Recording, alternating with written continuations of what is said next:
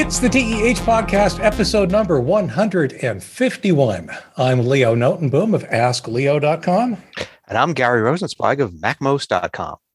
So the big news up here is something that you probably would take just in stride down there. We had 6 inches of snow on. Well, we wouldn't take it in stride. We'd be thrilled. We haven't had any snow. We technically had a dusting once. Yep. Once this year. Yeah. So as you can imagine, it's a good thing that happened Christmas and between Christmas and New Year's, because, half an inch or an inch will shut Seattle down. That's pretty easy. So there wasn't a whole lot going on, but it's been kind of fun. I just got back in from taking the dogs out. The dogs love the snow, which is interesting. When their bellies are 3 inches off the ground and the snow is 6 inches high, it can pose some problems. That also got turned into, while we're out here, we also ended up feeding the horse that lives on our property. We have somebody who boards their horse with us. And normally they or someone, they or their designated agent, I guess, come out and, take care of the horse every day or every other day. But because of the snow and because of the fact that we live on a hill, getting here could be kind of treacherous at times. So we didn't push the issue and just sort of, okay, yeah, sure, we can throw some hay at the horse, and the horse will be happy, and he'll live another day. So yeah, that's basically been our excitement for the past few days, actually. How about going on down there other than no snow? No snow. It rained on Christmas Eve, so I can't remember the last time that happened. Just rain, regular rain. Our wet Christmas, yes. It's So we've switched places apparently. It's really bizarre. Yep. Fortunately, the mountains, the ski resorts are getting snow. It's just we're not here in Denver, right? So we're not holding up to the myth that has never really been true that Denver gets a lot of snow. It doesn't, but we do get some. Right. Just not this year. Yeah. So yeah, and I posted on my personal Facebook the other day that our low temperature. Oh gosh, I want to say yesterday or the day before, it's like 14, right? They're using we've got a little weather station. Our high temperature this year in June was 108, which was an all-time record high. So, we've got an all-time record high, a record-setting low. It wasn't an all-time low, but it was for that date a record. So yeah, we've been dealing with extremes here. We've almost gotten 100 degrees of separation between top and bottom. So, wow. Anyway, so I got to say, in looking at the notes that we've accumulated for today's topic, this might be the longest set of notes we have ever done for this podcast. I don't know if it's a reflection of just how prepared we are, because I can't say that I feel particularly prepared, but or just how passionate and or frustrated we are with aspects of the topic. Okay. The topic, of course, is NFTs, non-fungible tokens, and we'll define that here in a couple of minutes. But I got to start with the biggest, fattest disclaimer you can ever think of. Basically, the best thing to do is assume that neither Gary nor I know what we're talking about. This is all based on opinion, some research, some discussions with some trusted friends, but it is in no way to be taken as recommendations or investment advice or anything along those lines. Listen at your own risk is kind of sort of the mantra here. It's just because this is such a bizarre area right now that I want to talk about it. Absolutely, I want to talk about it, but I also don't want to get in trouble if somebody believes what I have to say. Yeah, well.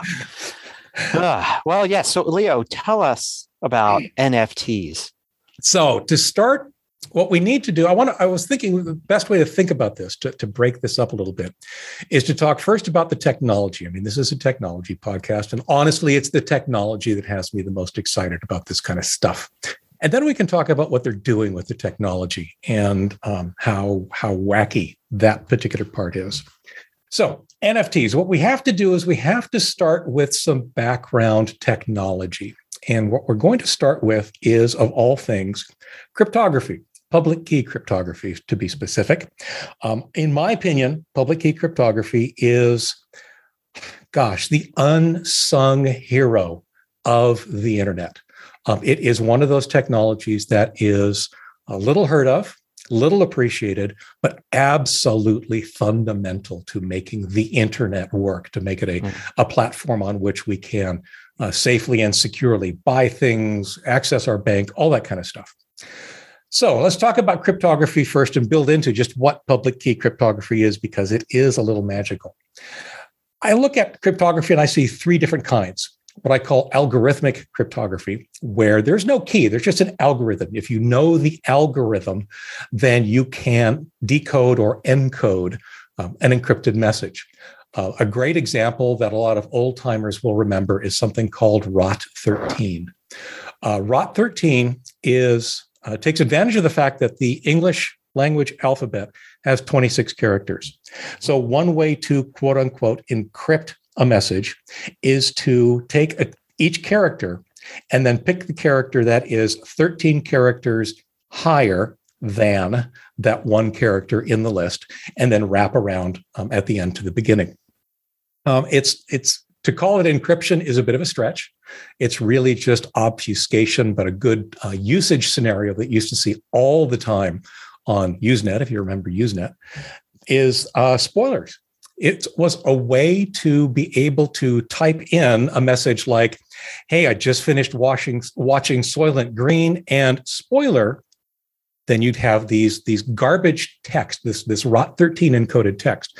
That way the person reading your message can decide whether or not they want to understand the spoiler, be exposed to the spoiler, or not, simply by either ignoring and just saying, okay, I'm going to move on, or running the ROT13 algorithm on that encrypted text. You mean Soylent Green, the movie that starts claiming that the year is 2022? 22, yes. That's why it came to mind. We'll finally find out exactly what Soylent Green is next year.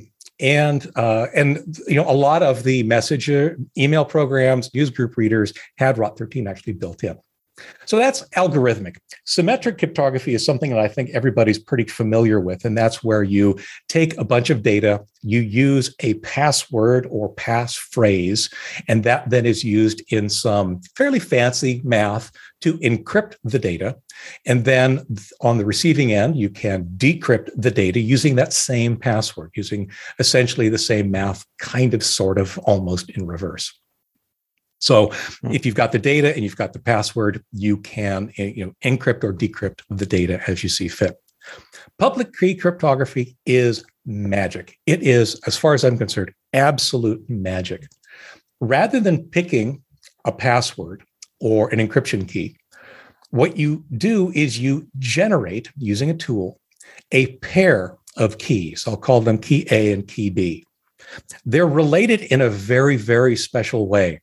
And that is that if you encrypt data using key A, it can only be decrypted using key B. And vice versa, if you encrypt something using key B, then you can only decrypt it using key A, because they are a matched pair. Now, you can imagine, I just said that the math for symmetric cryptography, password cryptography, was pretty fantastic, pretty convoluted. But this is truly the stuff of nightmares if you start to understand exactly the kind of math that goes on to what's called asymmetric cryptography. The asymmetry is simply that the key you use to encrypt something is different than the key you use to decrypt it. Now, that enables a couple of interesting use cases. The one we're most familiar with is HTTPS. That is, and it's called public key cryptography, because what you can do with these things is you make one of those two keys public. You just post it publicly where anybody can get it. You keep the other one private. You keep it as a secret key. Now, what this means is if you encrypt something, then people can positively confirm that you were the one encrypting it by being able to decrypt it using your public key. If they can't decrypt it, then it wasn't you. it didn't come from you, no matter what it claimed. As long as it was encrypted using your secret key, then it's only your public key that can decrypt it, and that then confirms you were the one to have encrypted it using this private key. The other side is also true. Somebody can say, you know what, I want to send some data that only Leo can see. So I'm going to encrypt it using his public key, because it's public. Anybody can encrypt something using my public key. Only I can decrypt it, because only I have that decryption key that I've kept private. So that's a way to confirm that only your intended recipient can actually see the data that you've encrypted. Now, I alluded to this as being fundamental to HTTPS because it is. It's the same kind of idea. There's a public key for every website. There's a private key that every website keeps that's installed on the web server. And in order to encrypt something successfully when you send things back and forth through HTTPS, there's many layers here, but one of the important layers is this reliance on public keys. So now we've got this layer of encryption. We understand how public key encryption kind of sort of works. Next, we need to move on to the blockchain. That's a very loaded word these days. You hear it a lot. Honestly, the blockchain, while it is technically very complex, at a very high level, it's super, super simple. A blockchain is nothing more than a record of transactions.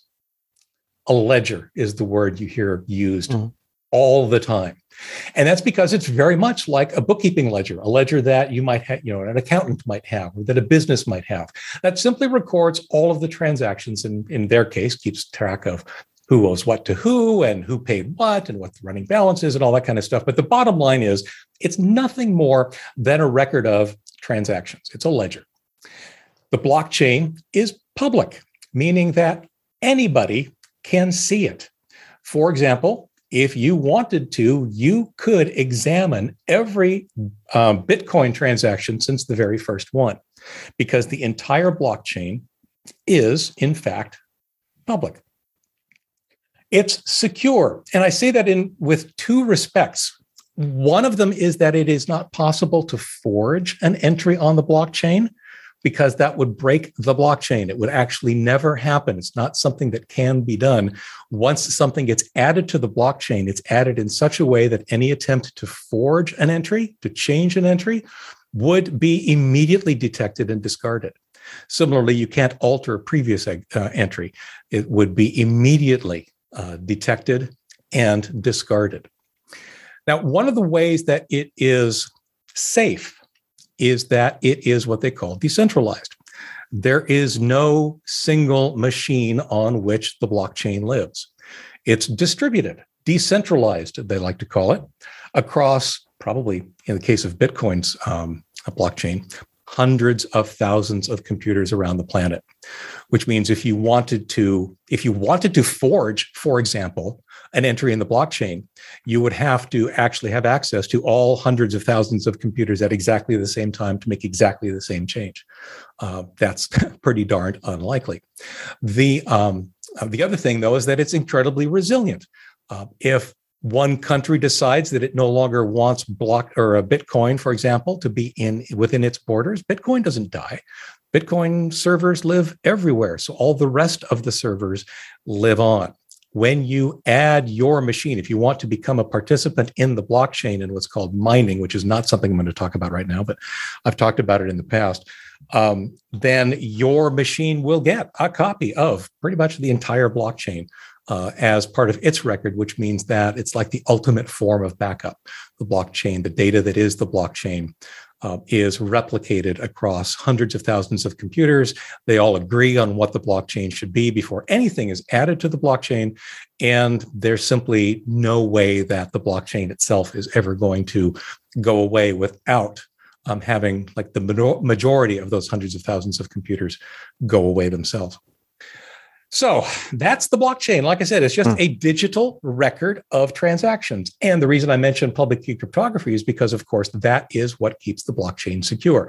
Various pieces of the blockchain, including its forward links, its backward links, it's the information within it, the part that keeps individuals private. In other words, it doesn't put my name in there, but it puts a cryptographic token that only I have the private key to be able to access. That's what keeps it all secure and what keeps it private and what keeps it from being just a public record of, Leo's got this much kind of money in the blockchain. I don't. Some random cryptographic token that I happen to have access to, and only I have access to, is represented in the blockchain. To be clear, one of the reasons it's called a blockchain is that it is a chain of blocks. Each time data gets added, it's not each individual transaction doesn't get added by itself. They're collected into blocks. And then when the block is full, then it goes through this process of adding it to the blockchain, which involves mining and the agreement of all these other different computers and so forth. But it is a chain of block, and each block points to or has a reference to the next block. And I believe it's doubly linked so that each block also has a reference to or a pointer to the block that preceded it. But it is just a long list of blocks that contain a long list of transactions. Now, NFTs. Non-fungible token, which means we have to define fungible for the umpteenth time.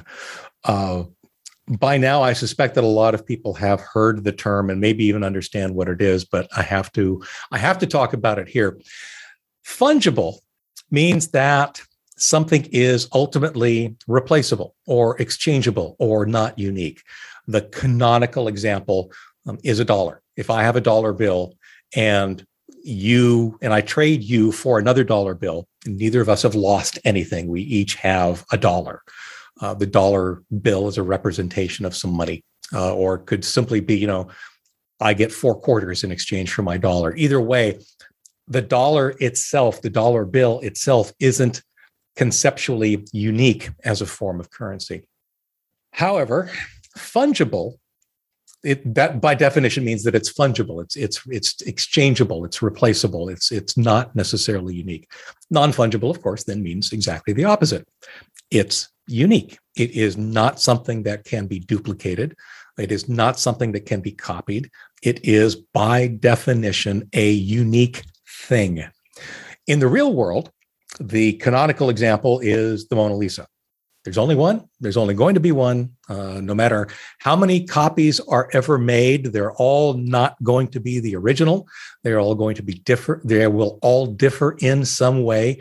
Even if we can't tell that it's a forgery, for example, it's still not the original. It's still not the one.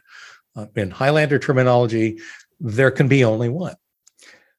So there's this thing that's unique, and you add it to a blockchain.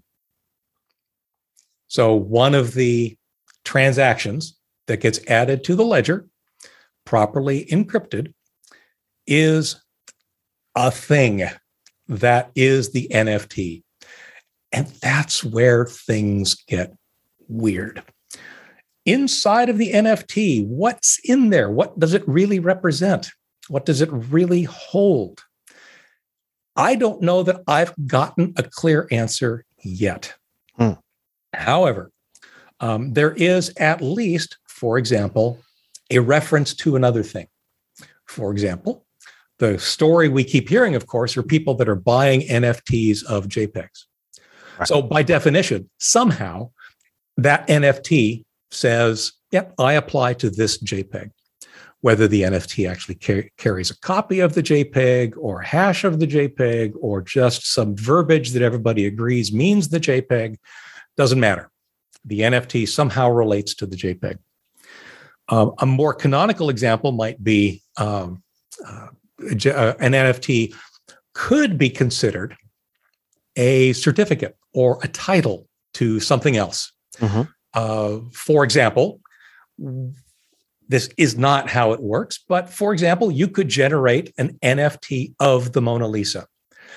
If you were the person who owns the Mona Lisa, you would be authorized to do so.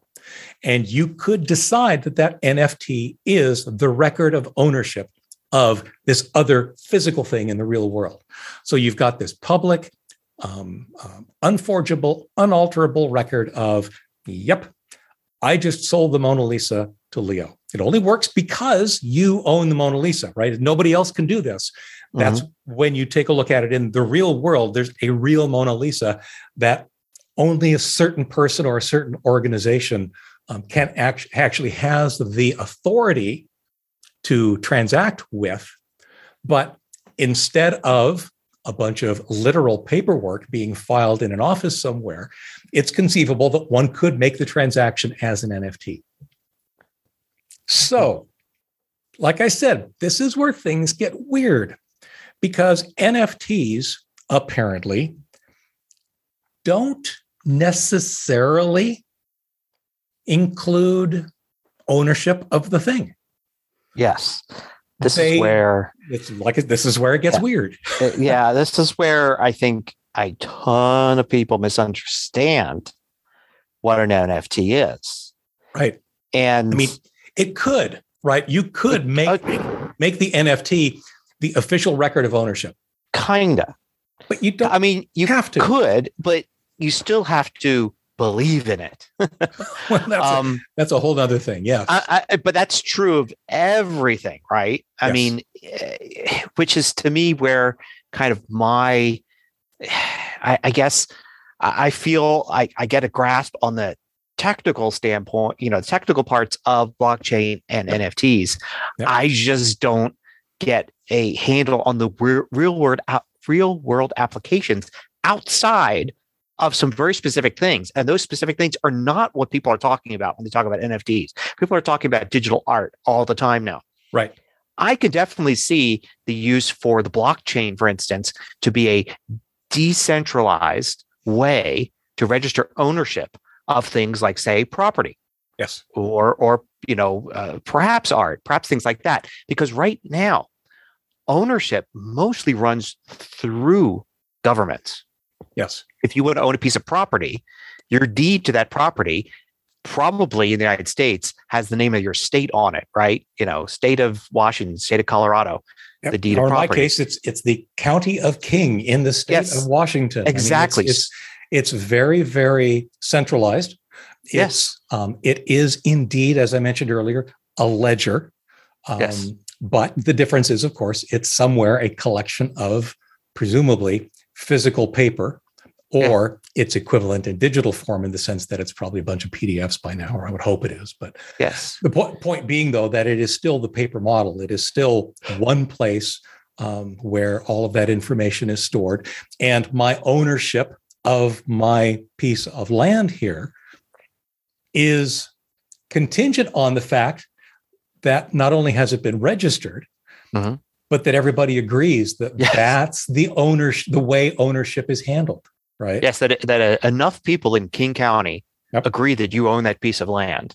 Yep. If enough people in King County disagreed, that piece of paper is not going to help you much. Exactly. Yep. Exactly. So it's very true. And throughout, that sounds unlikely, but throughout history, nations have changed. That's what happens when governments collapse. Governments have collapsed or changed how they view ownership. For instance, going to a more the formation of many of the communist or even fascist governments in the 20th century, a lot of times wiped out ownership for all the people, or sometimes just some people that they didn't like. Right. But NFTs and the blockchain, it's not specific to NFTs, but the blockchain in general can be used for that.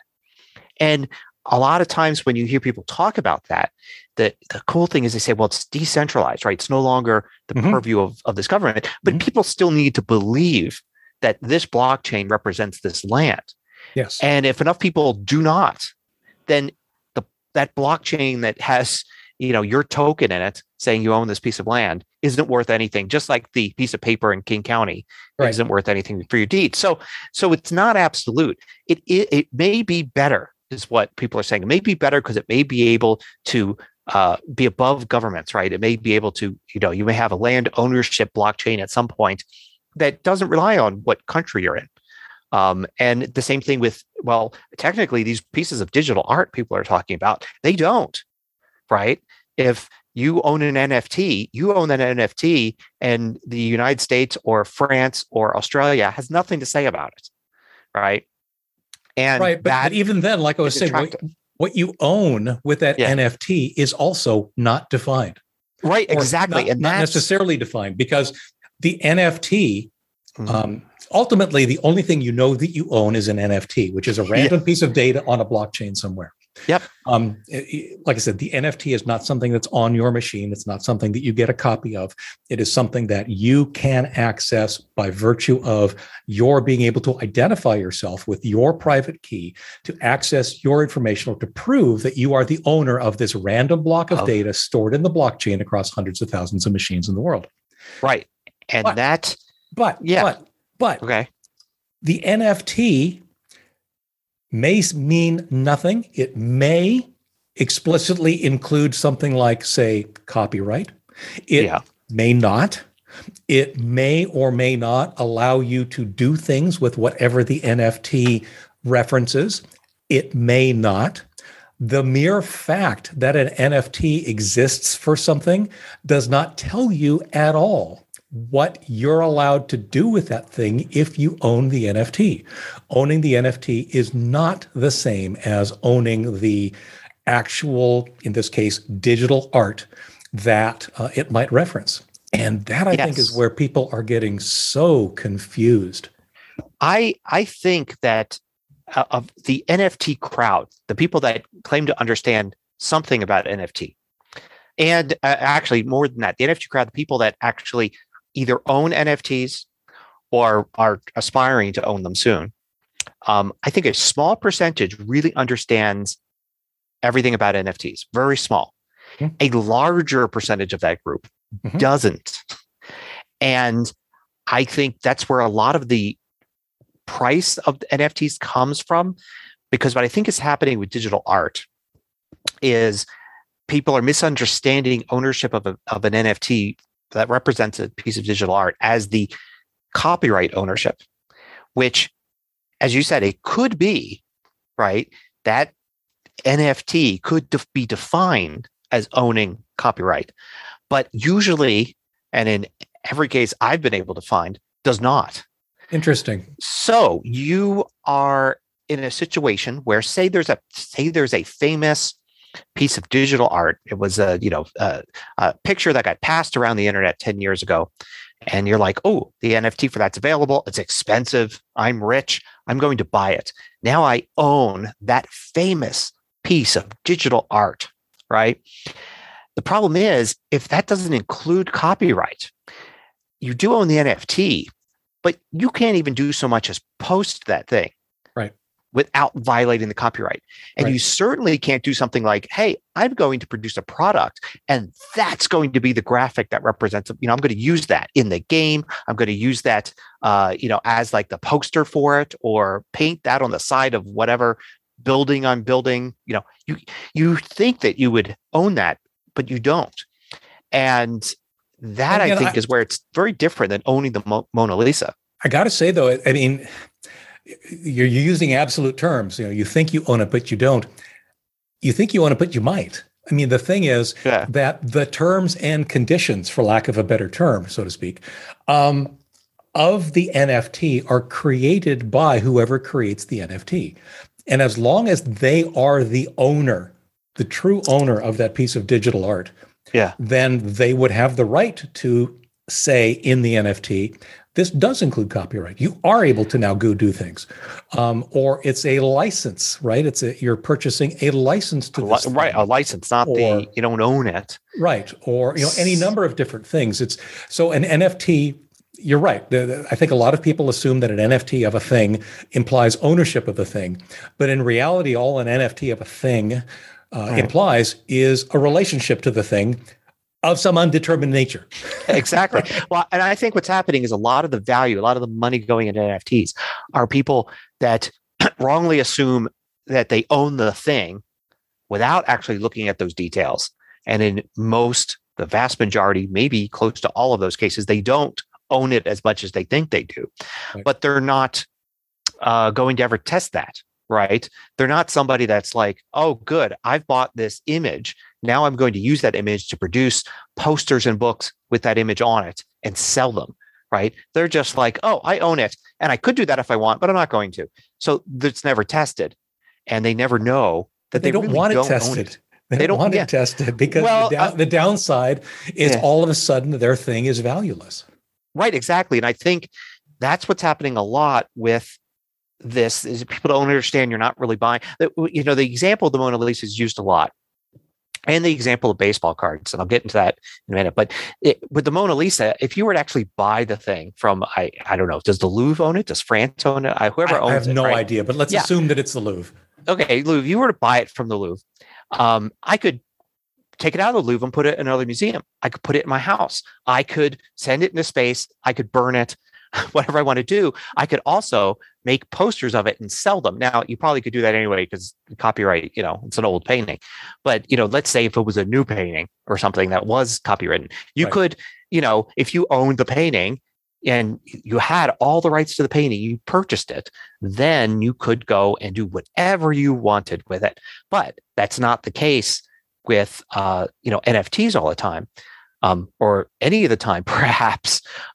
So that's where it's not the same as Mona Lisa. Now, baseball cards are also, people talk about it like, because you get into the thing, well, what's the NFT really worth, right? What's worth? Well, it's worth what people believe it's worth, right? It's the same as baseball cards. What baseball cards is just a piece of cardboard. What is it really worth, right? It's worth, this card's worth $4,000 because people believe it's worth $4,000. That's the market value for the card now, but it's really just a piece of cardboard. However, the piece of cardboard with the picture on it is a baseball card that has a little bit more to stand on than an NFT. And here's what I mean by that. It probably, if it's worth $4,000, it probably has a picture of a famous baseball player on it, probably in a year where they did something important, and probably has some sort of rarity, like only a certain number of those cards survived from that year. Mm-hmm. That's probably not going to change. It may change. It may come out that baseball player was just a horrible racist, and now nobody wants that card anymore, and the value of it plunges. Right. But most of the time, the famous baseball player remains famous, maybe even more so as they become legendary, being, you know, further back in time. The card isn't, you know, somebody's not going to suddenly discover a cache of like, oh, I found 100 of those. You know, it's probably going to still remain rare. Baseball's still going to be popular, and baseball cards are still going to be collectible. Now, you could say the same thing about an NFT that you buy of, say, a JPEG, a famous JPEG. But if I was somebody who measured investment, I'd look at it more like, well, the baseball card's probably more likely to retain its value because of all of the attributes of what makes a baseball card. Whereas the NFT, maybe that you bought the right JPEG, and that's just going to keep getting more and more valuable. Or maybe not. Maybe 10 years, this JPEG that people care about a lot right now, people stop caring about it, and it becomes less valuable. I would still think the better investment's the baseball card, but they are both similar, at least in that, you know, they are whatever it is the market will pay for that thing. There is that. There's a more fundamental difference between the two, though. Yeah. At least in my mind, and I think that's where a lot of people get hung up on. Let's assume that there are. You alluded to it. It's scarcity. Yeah. There are 100 of this particular baseball card. There will never be more. There can only be less, actually. Yes. Because over time, you know, fires happen, cards get lost, whatever. Right. That number is only going to go down. You could make copies of them, but they'll always be copies. They will not be the original. They will be different in some respects. No matter how good a copy they are still not the original 100 baseball cards. And theoretically, it would always be detectable. They would be distinguishable at some point, even if not to the naked eye, perhaps to something more advanced. However, digital art isn't like that. You can make a immediate an instant, completely identical copy of anything digital without restriction. So that JPEG that you have, as soon as you publish it on the web, it's being copied. It's being copied to all the machines that it's being displayed on. People who happen to right-click Save As are copying it to their machine for their own use, irrespective of. That's where I have a lot of struggle with some of the JPEGs that have been sold at some incredibly high numbers of value. Because ultimately, like we started with, you're not really buying the JPEG. The JPEG's out there. People are copying it over and over again. So what is it you're buying? What's the relationship of this NFT to the JPEG, of which there are likely only to be more copies? The number of copies of that JPEG are increasing over time. There is no scarcity. That's where as hard as I've tried, I have not been able to get a satisfactory answer to that question. Well, here's another example. A movie prop. Okay. A prop from a movie. They become collectible. And the value of the collectible item, it depends on what it is, but also the movie and all sorts of things about the movie. Who was the actor that held the prop or whatever? The difference being, you can own that item. And it actually is kind of similar in a way to NFTs in that you don't necessarily own, maybe if there's a copyright or something to the art, say if it's a statue that was a movie prop, you might not necessarily own that copyright. Like you may not be able to actually, because you own the prop, be able to make reproductions of it. I'm not sure the legalities there, but just owning the prop. Knowing movie studios, I'm sure that they're not as simple as just exactly. So there's a similarity there in that just owning the item doesn't mean you really own that thing. Like I can't make copies of this interesting ray gun from a sci-fi movie because I'm going to get sued, even though I own the actual movie prop, which I paid a lot of money for. But there is some value in a actual physical item in that. Let's say there is an event and it's a sci-fi event and you've got a movie prop and you can say this movie prop is going to be at this event. You could see the actual whatever at this event. There's some value in that, right? People that are fans may say, "Oh, I want to see that." Whereas, but you could look at a picture of it on the internet. No, but I'm going to go see the real thing, right? Now, a digital NFT, there is no difference. If you own a famous JPEG and you say, I'm going to be displaying it somewhere on a computer screen, and you can come and see it, you could be like, what? Why would I? I could just look at it on my computer screen. It's going to be exactly the same. So in that respect, at least, the digital art has less value than a physical object. Yes.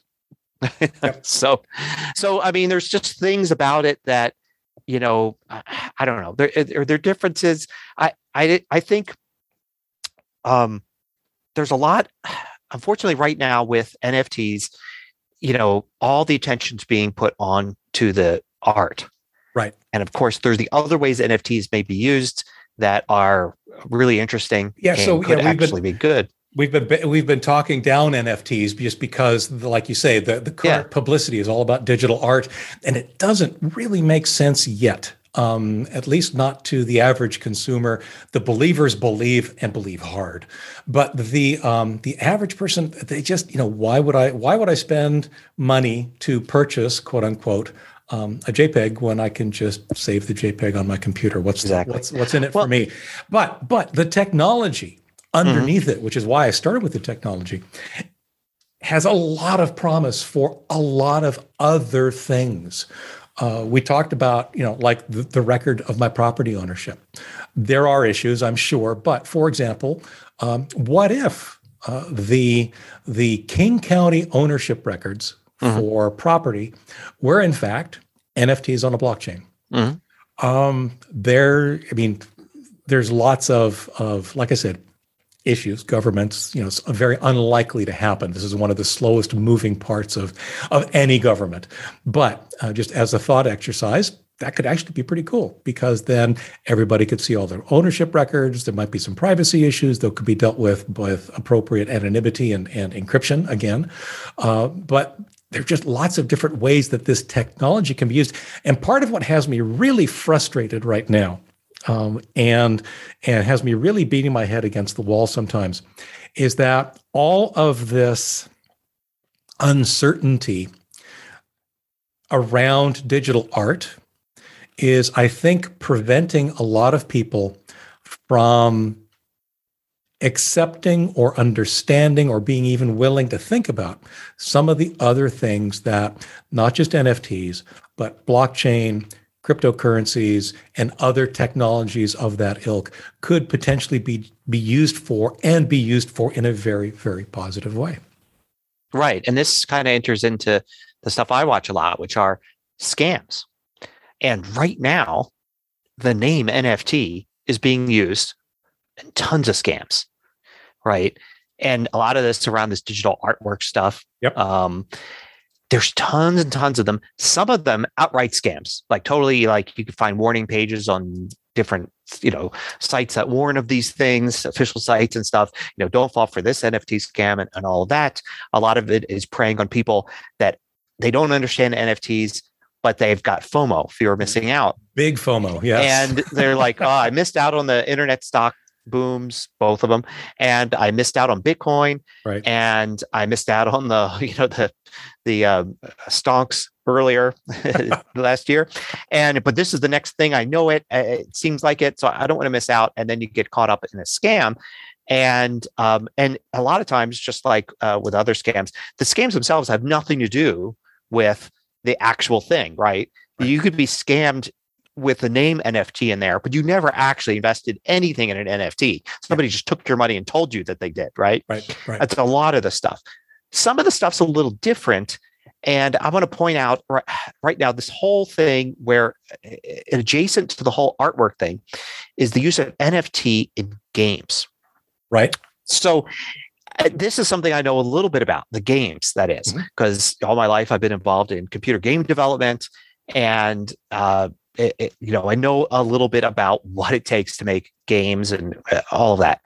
So the thing is that games are being developed and actually deployed right now, where you buy items in the game that are actually NFTs. So the NFT represents an item in the game, usually a card. Think, a Pokemon or Magic the Gathering or something like that, where you could buy a card that has a value to it. It's an NFT, so you have to actually go in and do stuff like use cryptocurrency to purchase these things. You can't just pay cash. You get in the blockchain for those NFTs as the owner of that NFT. And that's a card that then you could go into the game and use to play. So there's actually a use for it. It's not just, oh, I own it and that's it. It's actually, oh, I could take this. And now in the game, it shows me all the cards I own, all the NFTs I own. Now I can go play a round of this game using the stuff I own and, perhaps win more often because I spent more money buying the NFTs. There's possibilities of winning and then winning somebody else's NFTs, I guess. But there's also the possibility of making money from the developer of the game. So the developer of the game saying, we're going to, you buy these NFTs, and oh, by the way, when you play with them and you win, we'll give you cash. So that the incentive is, I'm going to buy the NFTs, which come from the developer. And now the developer has all this money. And then they're saying, oh, you go in and you win, we'll pay you basically cash back. So it gives you incentive to buy more from the developer. Nothing that couldn't have been done before NFTs, by the way. Right. All of that was done in various ways by companies before blockchain. Using a thing called what? Money? Yeah, just regular money. And a lot of the times you didn't get any money back because of gambling laws.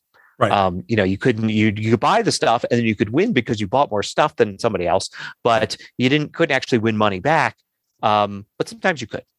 So, and sometimes you could just win stuff, in-game stuff back. And then you could go to kind of a black market where you could sell the stuff and get cash. Now, I went ahead and said, oh, let me look at who is developing these games with NFTs in them. And I found many lists that were like the top NFT games. So I went and I did kind of my own survey of them, looking at what they were. I found basically two main types. One were games that actually are there. Like you can actually go in, sign up, buy some of these cards or objects or tokens or whatever they want to call them, and play in the game using your NFTs. These games are really low-level, simple card games. Very like Pokemon type stuff. Very simple. Okay. They paint themselves as being like, this is going to be, like the futuristic virtual reality, go in and it's a whole thing. 3D graphics. It's going to be amazing. It's going to be World of Warcraft times 10, and you can own these objects. But in fact, all you're doing is like little cards of fish or something on the screen. Very simple. For some reason, the phrase that came to mind was digital Beanie Babies, but carry on. Yes, very much so. And that to me was a little alarming because it seems the NFTs, the eventual value of the NFTs depends on the quality of the game, right? And that's not just for an NFT. If there's a regular game, you go and you pay cash for objects and you have the ability to trade those objects later. It's the same thing. If the game sucks, right, then you bought an object for a sword for $10 in the game, and you're like, great, and the game sucks, and a year later, hardly anybody's playing it. Good luck trying to find anybody to pay a penny for that sword, let alone $10, right? And so a lot of these games, I was appalled at the quality of the game, or even the aspiration of the game. It's like this is people are playing it now because of the excitement over NFTs, but they've got to step up and make it a good game, and that's not easy to do. It's extremely difficult for companies that are well-funded with tons of money and support and backing. And the top developers in the industry usually fail and try to make a game. It's only a few that succeed. So I have no confidence that a random game that's just basically a bunch of cards right now is going to actually succeed. What's worse is that some of these aren't even games yet. You could go in, spend your money, buy the NFTs, and get the so-called object, which is nothing but maybe a piece of art and a description. The game doesn't exist.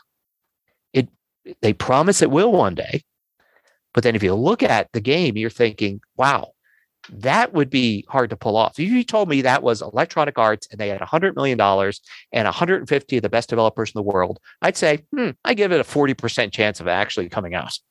And that's probably generous. And so that's not a really good thing to base like, oh, I'm going to buy $4,000 worth of NFTs in this game and hope that the game actually comes out one day. And my $4,000 worth of NFTs are now worth more than that. It just, the whole thing really made me very uneasy seeing that.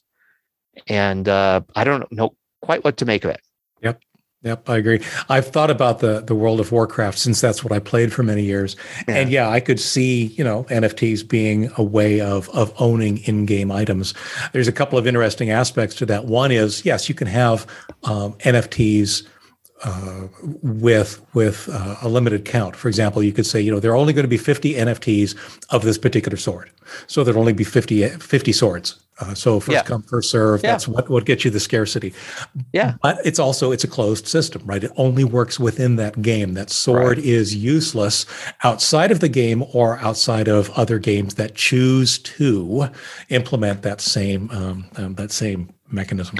Right. Now, another use of NFTs that gets mentioned are for either tickets to events, often future events that, obviously all events are future events, but, like event that maybe hasn't even been scheduled yet, or membership in some sort of group where the benefits yet aren't readily apparent. Right. And I think that's, I don't know what to make of that either, because when I hear about, you can buy a ticket to this event, but it's an NFT, and that's how you get in, is you buy the NFT. And I think, well, what was wrong with the ticket? Right. I mean, a digital ticket, to be fair, I'm not talking about a paper ticket. I'm talking about a digital ticket. Like, what's wrong with that? Oh, well, NFTs, they're harder to, you can't forge them. And so it's safer to do it as an NFT. I'm like, yeah, but that really wasn't a big problem beforehand. Like there weren't tons of people getting ripped off somehow in a way that NFTs are now going to solve that problem. Right. As a matter of fact, I see this as, okay, so say somebody you like, let's say a band or maybe a speaker is going to have an event. And in order to go to that event, you need to purchase this NFT, and only the owners of those NFTs are going to get into the event. Mm-hmm. Again, it sounds just like a ticket to me, except a ticket, I could go online and in one form, I could autofill my credit card information, purchase the ticket, I'm done. Now it's an NFT. Now it's way harder to purchase that ticket. Now, because it's an NFT, I probably have to use cryptocurrency to purchase it. I probably have to go through all sorts of hoops to actually get from, I have money, I want a ticket. And now it's like way more complex. We spent the last 25 years trying to make it easier to buy things online. And now NFTs come along and say, oh, we found a way to make it way more difficult to buy things online. In fairness, the NFT folks will tell you that, yes, that is in fact the current state of the world. But that's the kind of a thing that as NFTs and blockchain and cryptocurrency all mature and all essentially take over the world, then yes, eventually they too will become as seamless or perhaps more seamless than your credit card. But again, that's a promise of the future, not the reality of today. I absolutely agree. Right. So I've got a few more things. One is that I've got this thought that maybe we should hush up about this, because maybe this whole thing is really good for the redistribution of wealth. What I mean by that is a lot of people are buying NFTs at incredibly high prices that apparently have nothing better to do with that money, right? When you hear about somebody spending $100,000 on a piece of digital art, I think, wow, somebody had $100,000. They really had nothing else they needed it for. And maybe the person producing that art actually needs it to pay rent or mortgage or art supplies or whatever it is. So maybe every once in a while having things like this that come around, as long as you stay out of it, like if you can't spare $100,000, as long as you don't spend that, but somebody who does have $100,000 burning a hole in their pocket does, maybe this is fine. It's like funny. Maybe, why not? I've heard NFTs as a different way to express patronage. Right, a different way. Yeah. So you want to support a creator, so you buy NFTs of their work. Well, great, but like you said, we've got solutions for that right now. Yes, we do. In fact, you and I both are using those kind of solutions. Patreon, or even my own shopping cart, that allows people, if they want to give me money for no other reason than giving me money, they can. They want to show support for my work, they can, and they do. So I'm not sure that NFTs add a whole lot to that either. Yeah. And the other thing I wanted to point out, which I think was a really interesting circular argument I came up with, is when I was basically doing my notes for this, for a while I paused and I said, maybe we shouldn't do this episode, right? Neither of us, we're used to talking about things we're experts about. Okay. And neither of us, we are experts on this. You're a little bit more of an expert than I am. So maybe we shouldn't talk about this and leave it up to the experts to talk about it. And then I thought, well, so if we talk about it, what'll happen? Well, it could be something like if we talked about Bitcoin 10 years ago, and then 10 years later, people could listen to this and laugh at us and say, boy, they didn't know what they were talking about 10 years ago. Maybe that happens here. Maybe 10 years from now, people listen to this episode. I just settled for them to listen to it right now. But 10 years from now, people listen to it and they say, boy, Gary and Leo really didn't know what they were talking about back then. And then I thought, well, maybe we shouldn't do the episode because of that. I am totally okay with being called a fool 10 years from now. And to be fair, I mean, what did I start the episode with? Yes, a disclaimer that says we have no idea what we're talking about, but we're going to talk about it anyway. But my feeling was that I almost decided to tell you not to do this. Let's not do this. Sure. Let's do something else. And then it occurred to me, maybe that's a lot of what's going on here. Yes. Maybe there's a lot of people like us that are saying, I don't want to write this blog post about NFTs because I don't feel I have a complete grasp, or I don't want to do this podcast on them, or I don't want to, advise whoever was asking me about it. Right. Maybe there's a lot of that going on, which is one of the things that's propelling NFTs forward, is the fact that the people, you either understand them you either understand them completely, but if you don't, then your misgivings are kind of dismissed. And I use the example, I put it here in the notes of if you want to assess whether a house is structurally sound, right? You should be an engineer, right? If I wanted to know whether my house was structurally sound, I am not going to listen to anybody but an engineer to give me that answer. However, on the other end of that, you don't need to be an engineer to have worries, right?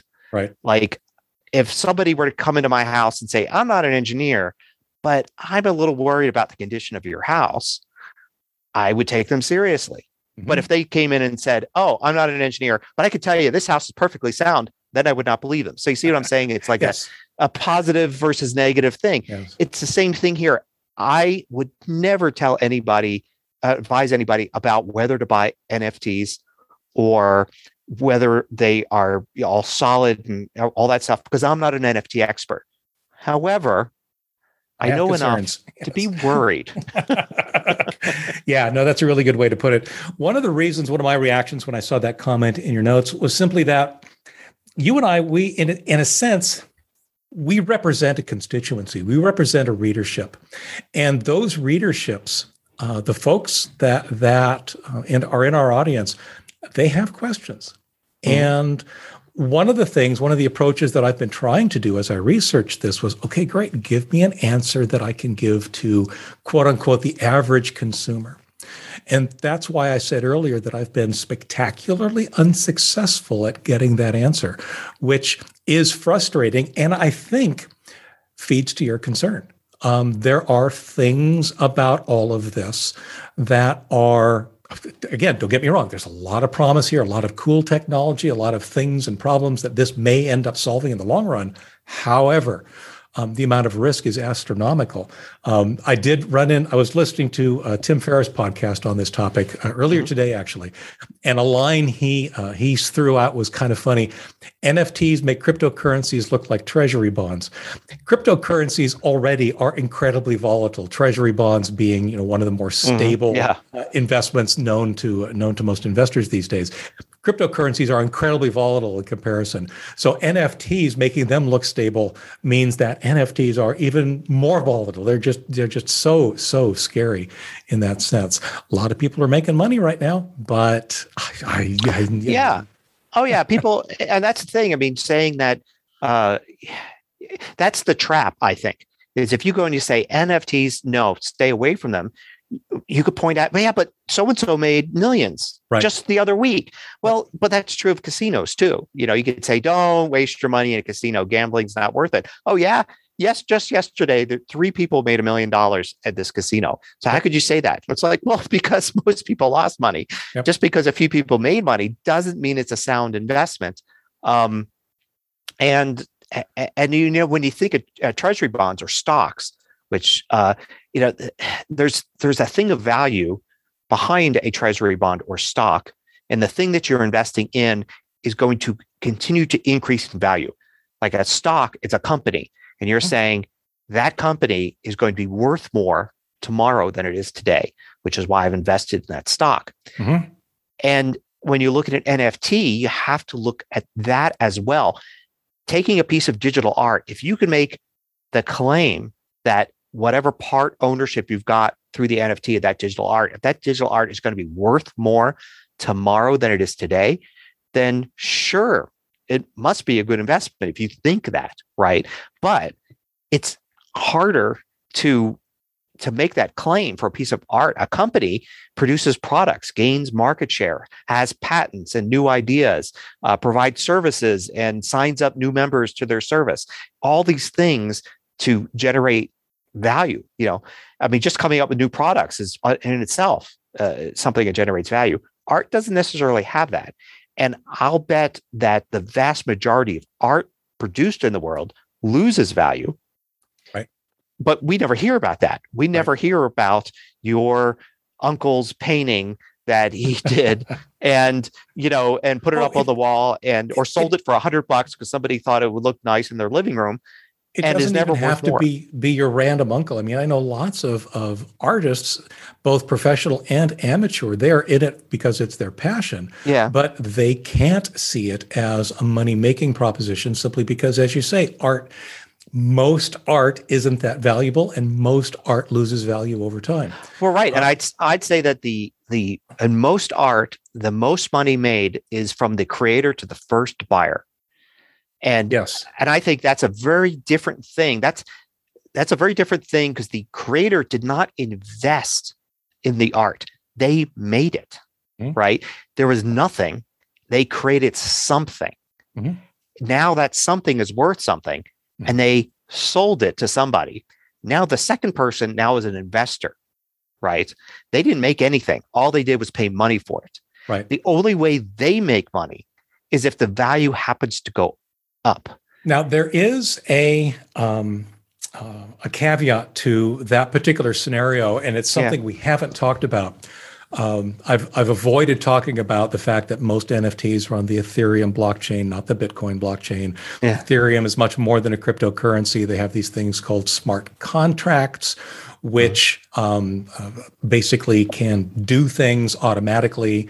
I haven't even gone down that rabbit hole far enough to really talk about it reasonably. But one of the things that I have heard some NFTs can be crafted to do is to provide a revenue stream for the initial creator.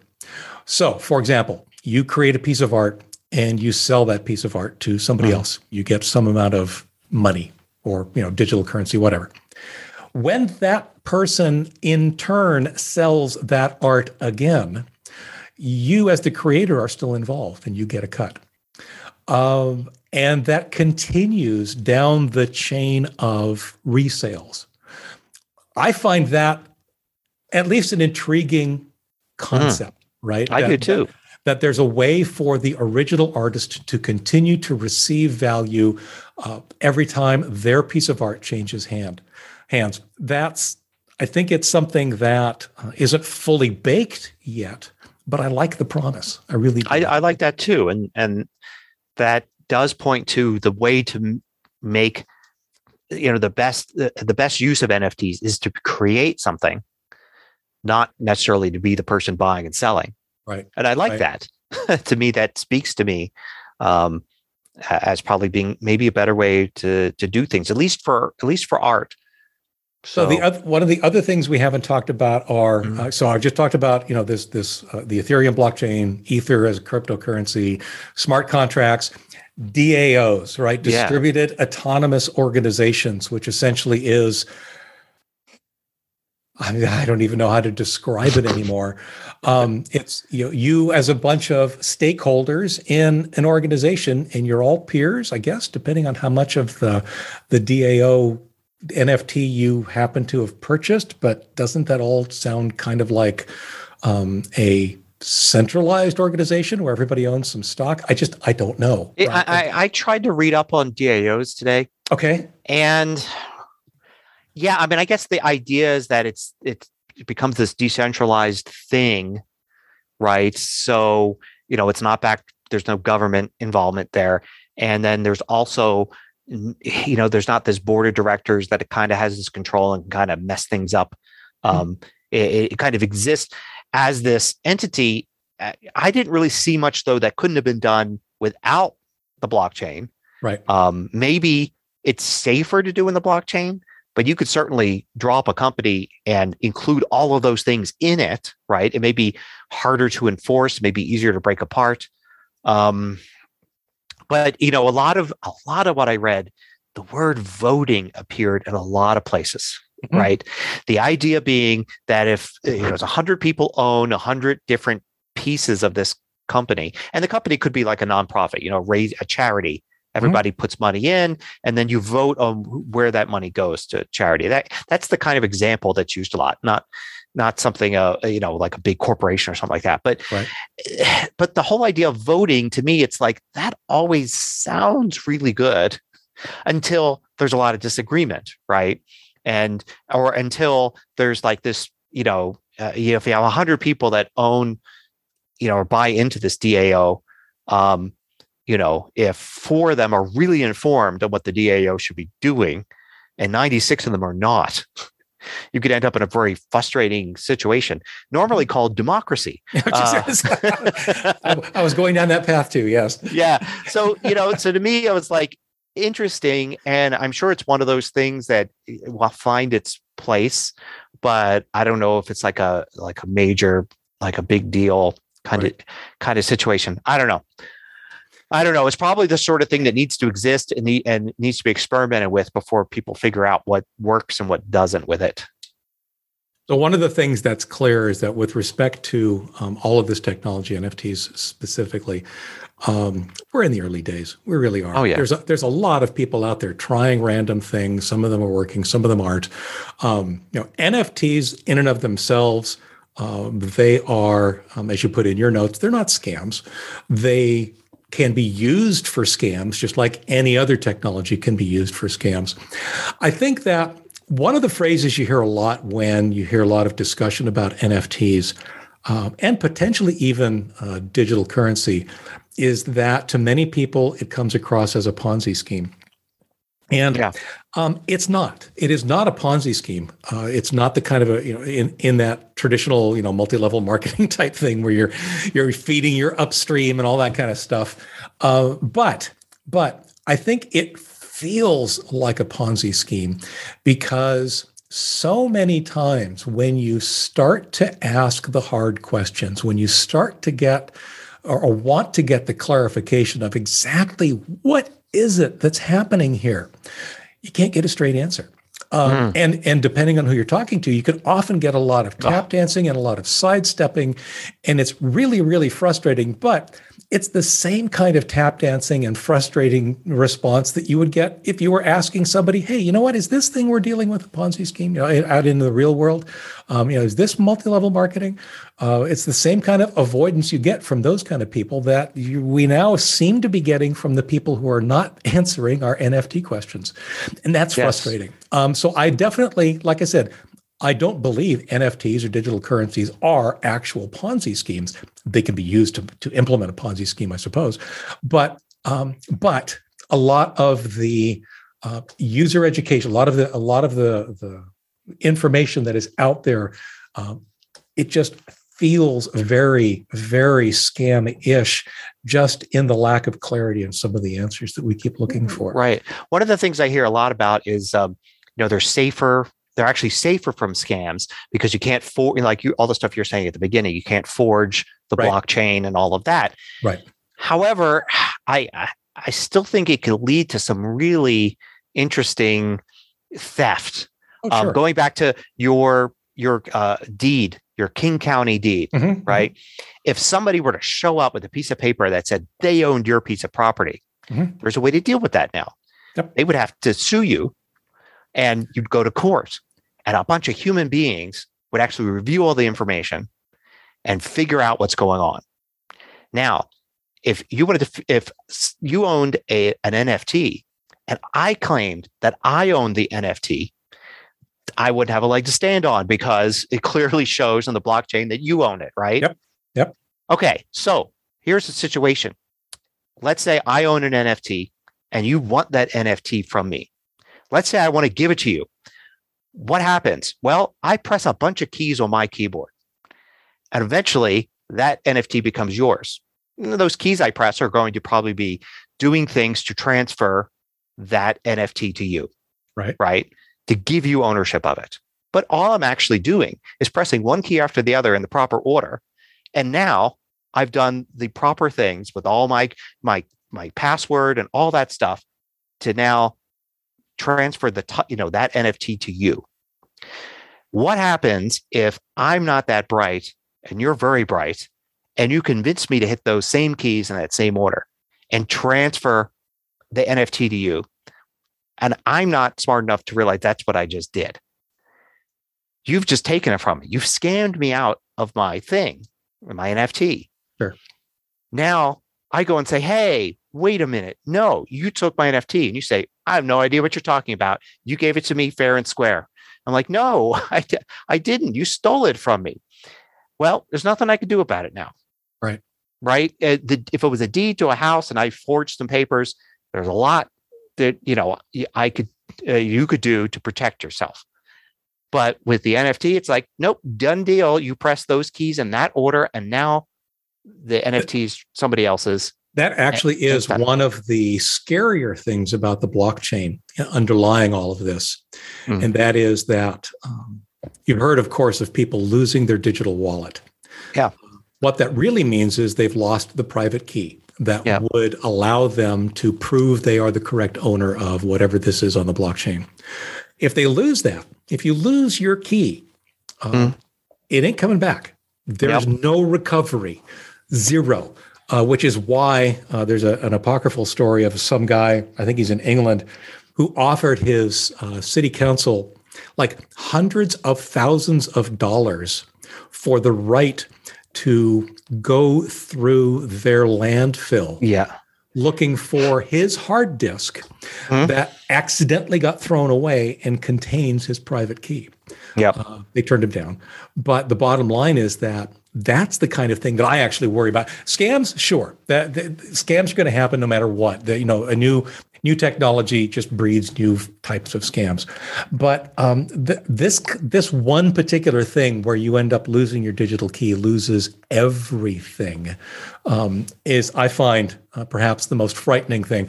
And to be clear, this is the kind of stuff that really, really, really doesn't make it ready for prime time for our average consumer.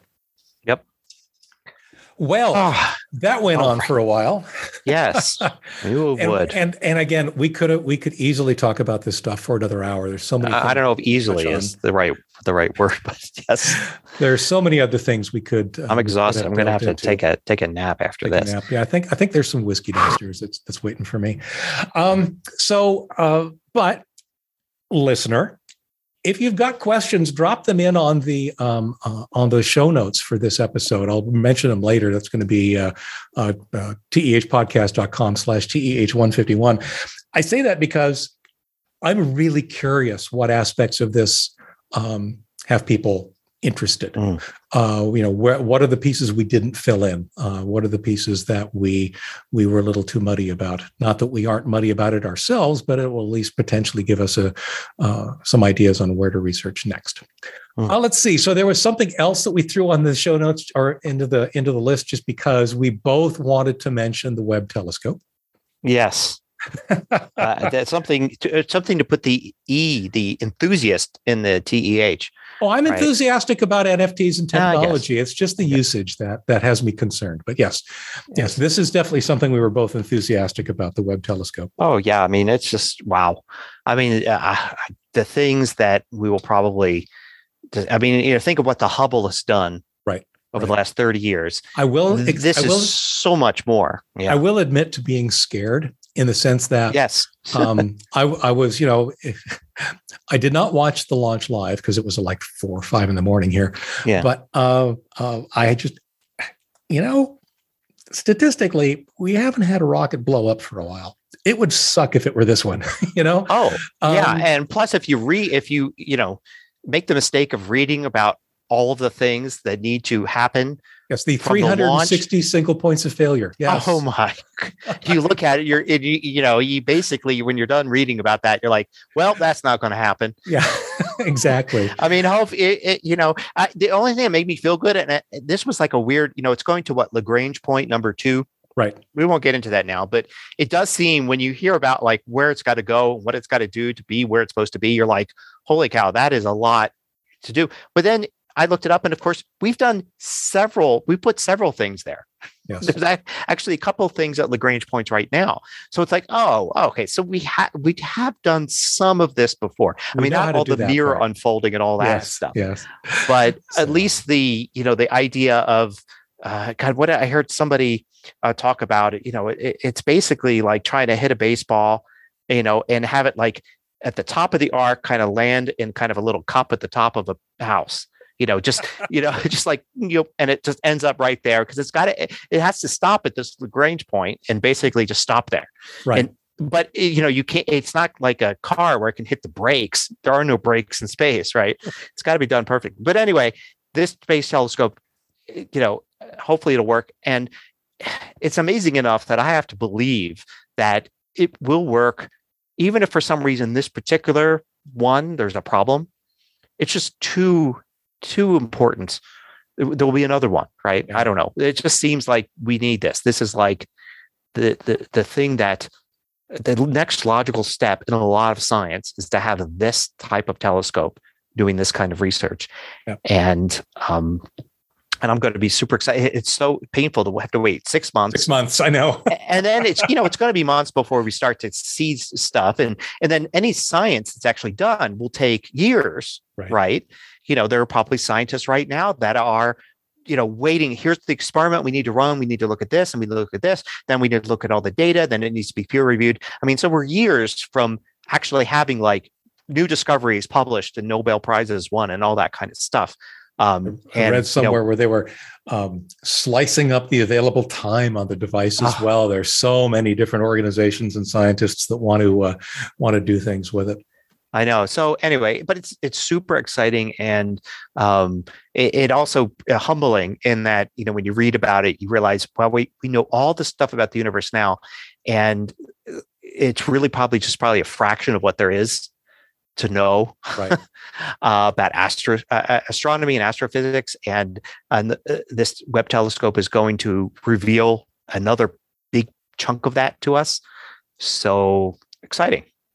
Yep. I'm going to say that's our Ain't It Cool for this week, just because we're running so long on time. Okay. So in terms of, like I've said before, we have no ads. We just promote our own stuff. Mine is, why is Backup First your recommendation for everything? It's askleo.com/33048. And yes, I have reasons. It's an important article. You really should back up first, no matter what. And certainly back up your crypto keys, okay? Oh, yes.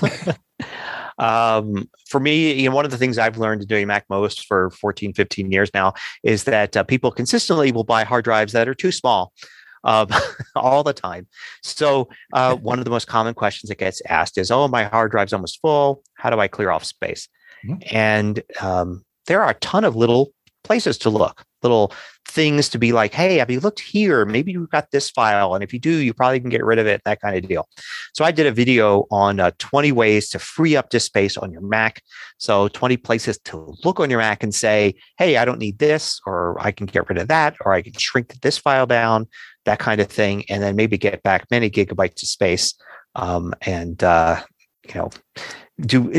do a little bit better with your Mac because you've got, a disk that isn't almost full. Right.